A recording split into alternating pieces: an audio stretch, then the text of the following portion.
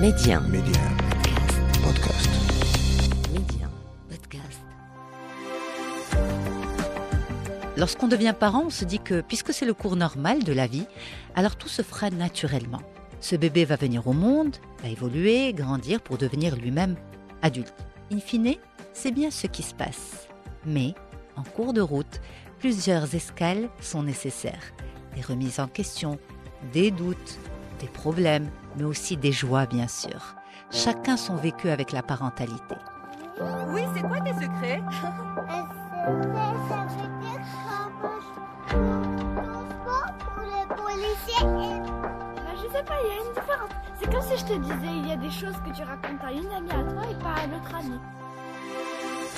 Je suis Yasmine El-Karawani et je vous propose ce podcast, Histoire de parents. À défaut d'avoir un mode d'emploi généralisé pour tout le monde, eh bien je pense que le partage d'expériences entre nous, parents, pourrait être très utile. Chacun son vécu, chacun son histoire, chacun son expérience avec la parentalité.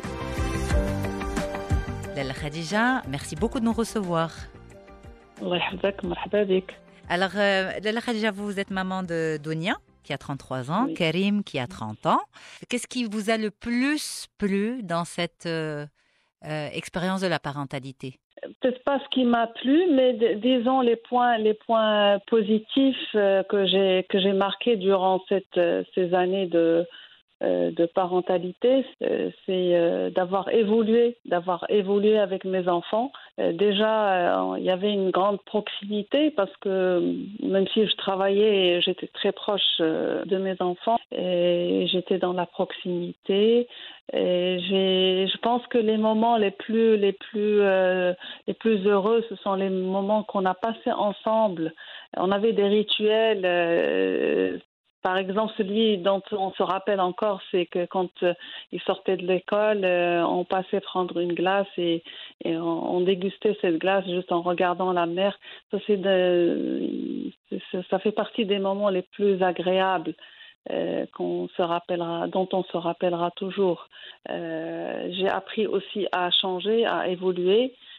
Parce que ayant reçu une éducation très très sévère, j'ai bien sûr j'ai reproduit sans le savoir ce que j'ai reçu comme éducation sur mes enfants, sauf que les temps avaient évolué et que ce n'était pas possible. Donc j'ai appris à évoluer et ça, je pense que c'est un point très positif pour moi personnellement, ma propre expérience. On va revenir d'abord sur les rituels. Pour la maman qui nous écoute maintenant ou le papa qui nous suit maintenant aussi, un rituel, quelle est son importance dans justement cette vie de famille? Moi, je pense que c'est très important. C'est très, très important parce que ça rythme un petit peu la vie et ça donne aux enfants des repères. Et si je reviens justement à ce rituel gastronomique, je peux dire que ça leur faisait un point qu'ils attendaient. C'est un moment qu'ils attendaient, même si leur journée était difficile, et pour moi aussi sincèrement, à la fin de la journée, c'était le moment le plus agréable et que au courant de la journée, s'il y avait des moments difficiles, on attendait ce petit moment de plaisir qu'on avait ensemble et qui effaçait tout doucement. Donc, on rentrait à la maison, c'était un passage, on prenait un cornet de glace, c'était très simple, et on dégustait ensemble ce petit moment en rigolant. Et puis, une fois rentré à la maison, la journée était déjà derrière nous. Donc ça, c'est très important. Ça peut se faire, par exemple, autour d'un repas à la maison, c'est-à-dire avoir un rendez-vous à 20h, 20h30 pour dîner ensemble ou partager les moments de la journée, ce que je faisais avec mes parents. Mon père Lahmo, il mettait un point d'honneur autour de la table, de nous poser à chacun de nous la question « Qu'est-ce que tu as fait de ta journée ?» etc. Donc ça, c'est très important parce que ça permet à l'enfant de se décharger. Vous avez dit tout à l'heure, je peux être un petit peu sévère à certains niveaux. Lesquels? Est-ce que c'était l'école ou c'était plutôt dans le quotidien? C'était sur tous les plans. C'était sur tous les plans. Maintenant, j'en ris parce que bon, j'en ai discuté avec les enfants et c'est un peu derrière nous.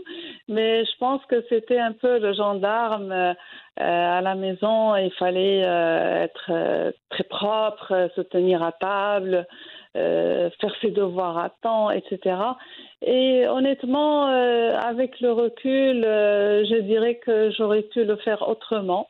Ce n'était pas utile d'utiliser les méthodes enfin, très dures. J'aurais pu le faire autrement. Des méthodes très dures comme quoi, par exemple, Lalla Khadija? Et la manière, je me rappelle une fois, ma fille avait grandi un peu et je pense qu'elle voulait discuter, enfin rigoler avec moi. Et je l'avais remise à sa place d'une manière assez sèche en lui disant je suis pas ta copine. Et là, quand je me rappelle de ça, je dis aïe aïe aïe, il fallait pas dire ça. J'aurais pu le faire autrement parce que maintenant, aujourd'hui, ce sont mes copains. Mon fils et ma fille sont mes vrais copains. J'échange avec eux sur la vie et j'écoute ce qu'ils me disent. Donc peut-être qu'au lieu de lui dire je ne suis pas ta copine, écoutez ce qu'elle veut me dire et puis le traiter différemment, dire ce que je pense, communiquer d'une manière un petit peu plus soft au lieu d'être plus direct. Et ça, d'une manière générale, avec le temps, on apprend à évoluer et ne pas être dans le frontal, mais savoir édulcorer un petit peu, comme disent les Français, enfin, comme on dit, mettre de l'eau dans son thé. Est-ce que vous pensez que justement cette nature de relation que vous avez eue avec eux quand ils étaient plus jeunes, c'est-à-dire peut-être plus froide, peut-être plus directe, ça a touché votre relation? Avec eux? Oui, ça l'a façonné, votre relation avec eux? Certainement, certainement. Au début, oui, quand ils étaient en bas âge, forcément, ils me craignaient un peu. Ils me craignaient un peu parce que j'étais silencieuse et un petit peu observatrice. Et quand il fallait donner une punition, bon, ils la recevaient. Donc forcément, ils s'attendaient à ce que, ils marchaient droit, quoi. Bon, avec le temps et ils ont évolué aussi. Et ça, nous avons eu le temps. En fait, nous avons eu le temps de revenir sur ces moments. Heureusement, d'ailleurs. C'est important. Nous avons eu le temps. Oui, c'est très très important. Demander pardon. J'ai eu l'occasion de demander pardon sincèrement. C'est pas pour la forme. Parce que, comme je l'ai dit au début, quand je me suis mariée, quand j'ai eu mes enfants, je n'ai pas appris à être maman ou à être épouse ou à être... Donc forcément, on fait des erreurs et on passe à côté de beaucoup de choses. Les enfants retiennent certaines choses. Il y a un point aussi qui me faisait mal au cœur. Bon, avec le temps, j'ai dit, c'est passé. C'est que ma fille m'a reproché une fois de l'avoir punie sans lui donner le motif. Et ça, elle ne comprenait pas. Je l'avais punie sans lui dire pourquoi. Je faisais la tête et voilà, il fallait qu'elle reste tranquille et que voilà, je ne lui parlerai pas pendant toute la soirée ou la journée. Et elle ne comprenait pas. Quand on a eu l'occasion d'en parler, j'étais triste, j'en étais triste parce que je l'ai fait sans le vouloir, évidemment. Donc, demander pardon, c'est dire qu'on a reconnu avoir fait des erreurs, parce que bon, personne ne vous apprend comment être maman. D'ailleurs, ce serait souhaitable que ça se fasse. Pourquoi on a des formations sur plein de choses et pas sur ça? Voilà. Alors, Lalla Khadija, qui a eu besoin de revenir sur le passé? Est-ce que c'est vous ou c'est plutôt les enfants? Non, ce sont les enfants. Ce sont les enfants qui sont revenus sur des moments qui ne passaient pas. Mm. Comme ce que je viens de dire, donner une punition sans motif, comparer les enfants, ça c'est quelque chose qu'il ne faut jamais faire parce que chacun a sa nature, chacun ses capacités. Dire à l'enfant regarde ton frère, regarde ta sœur, etc. C'est quelque chose à bannir. Donc il a fallu, nous avons tenu plusieurs séances. D'une manière, au début c'était difficile, mais après, honnêtement, ça passe. On s'explique, on se dit voilà, je ne savais pas, que ça a eu cet impact sur toi, et donc je m'en excuse. Et honnêtement, maintenant avec le temps, les enfants comprennent et moi aussi j'ai compris que j'aurais pu le faire autrement. Mm. Mais en même temps, vous savez que c'est tout ce que vous saviez faire. Vous en êtes convaincu. Exactement. C'est ça. Exactement. Il faut aussi avoir de l'empathie pour soi-même. C'est important. Tout à fait, tout à fait, tout à fait. Si j'ai un souhait, c'est que les parents soient indulgents avec eux-mêmes et qu'ils puissent avoir cette formation sur la parentalité positive. J'ai regardé un petit peu sur Internet et je me réjouis de savoir qu'aujourd'hui, il y a des formations sur ça, sur le sujet. Donc ça, c'est formidable. Nous, quand on avait des difficultés avec les enfants, on faisait au bon sens.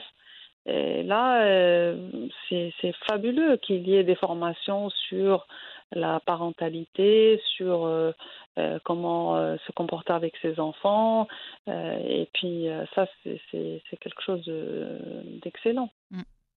Donia et Karim sont parents aujourd'hui? Pas tous les deux. Je suis grand-mère, mais pas tous les deux, non. D'accord.